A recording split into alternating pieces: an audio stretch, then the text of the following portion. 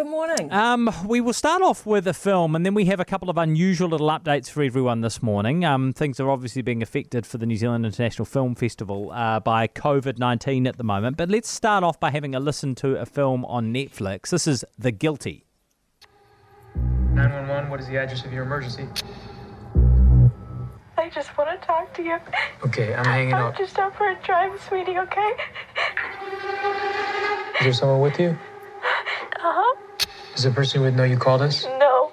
Who do they think you called? Your child? Yes, sweetie. Does the person you're with have a weapon?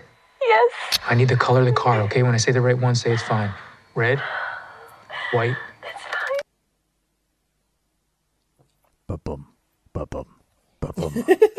Okay, it's only a hunch, but I feel like this is going to be tense. It is very tense. Now, I don't expect you to remember, but back in 2018, we spoke about a Danish crime thriller called The Guilty. It was the debut film from Gustav Mahler, and I was really impressed with it because, you know, when you're making your debut feature film, no one gives you 30, 50, $100 million to make it. You've got to be really clever about creating a script that doesn't require lots of locations or long shoots or stunts or, you know, all this kind of thing. And this was a really sleek, well-crafted, smart, well-executed film. It was a really good idea, and they pulled it off brilliantly. And it went to Sundance and all over the place, and everyone loved it.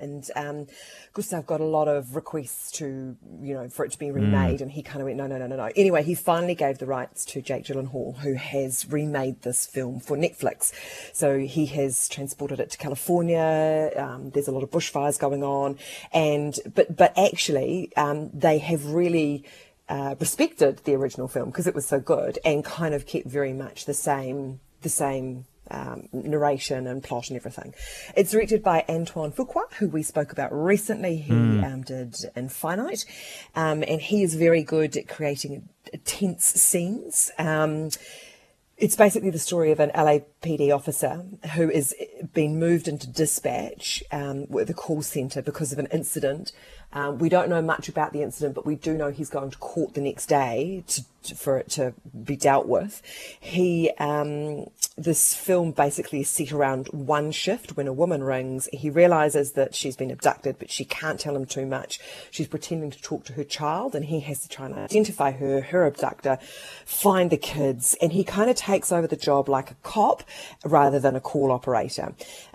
He is very highly strung. He's pretty rude to everybody. He's suffering post-traumatic stress, and it's really just watching Jake Gyllenhaal on a phone for 90 minutes try to solve this crime. Gyllenhaal puts in what everyone's calling a powerhouse performance, and it is, but actually I felt like it was a bit too big for me. I actually preferred the nuance of the original and the Danish film. Version? And I think if you have seen the version, and I think if you have seen that original version, you probably don't need to see this one. Right. But it is a very good performance from him, as long as you're happy to sit and watch a man on a phone for 90 minutes. Okay. That's The Guilty. It sounds interesting enough. I think I'll go with the Danish version personally. But no, it sounds good. It sounds nice and tense as well if you're into that. So maybe, I don't know, make sure you don't watch it too late at night. Otherwise you won't be getting to sleep easily. Two other things to discuss. So the Show Me Short Film Festival is all go this year, eh? Yeah, it is. And they kind of knew that things weren't going to be able to fly in Auckland. So you can jump online, go to showmeshorts.co.nz, and they have a range of films that you can watch on demand, which is absolutely fantastic. The Wellington and Christchurch seasons, though, have kicked off this week on the 7th and 8th. So they're just ahead of the Delta race around the country. So you can go to the movies and catch these short films. This festival is New Zealand's leading international short film festival. They select films from all over the world as well as New Zealand. It's always a fantastic collection of short films, and you will be amazed at how entertained and moved and how thoughtful these films are. I actually think it's harder to tell a story in 10, 15 minutes than it is to tell it in 90, and what people achieve is fantastic. So definitely check it out, showmeshorts.co.nz. Unfortunately, the New Zealand International Film Festival is being affected a bit by COVID. Yeah, it has. So following the government announcement on Monday that Auckland will continue to be in a form of Alert Level 3, they've had to make a decision to cancel the Auckland edition of the New Zealand International Film Festival.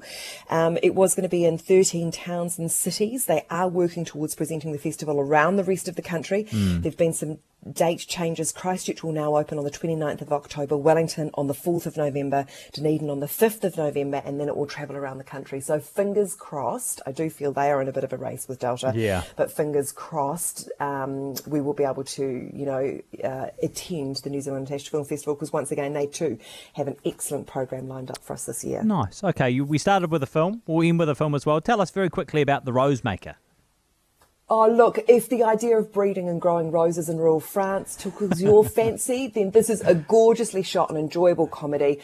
Catherine Fott leads the charge. She's Eve. She's a famous rose creator, and she owns a small family business. It's really struggling to stay afloat. So she takes on these three misfits with no horticultural experience from a back to work employment scheme, and they try to save this family business.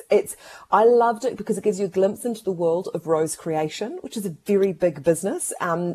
And I loved watching this character Eve realise that there's more to nurture in life than just roses. It hits the right tone, it's fun, it's a little bit naughty, a good dose of heart and soul, so that might be perfect for what people need right now.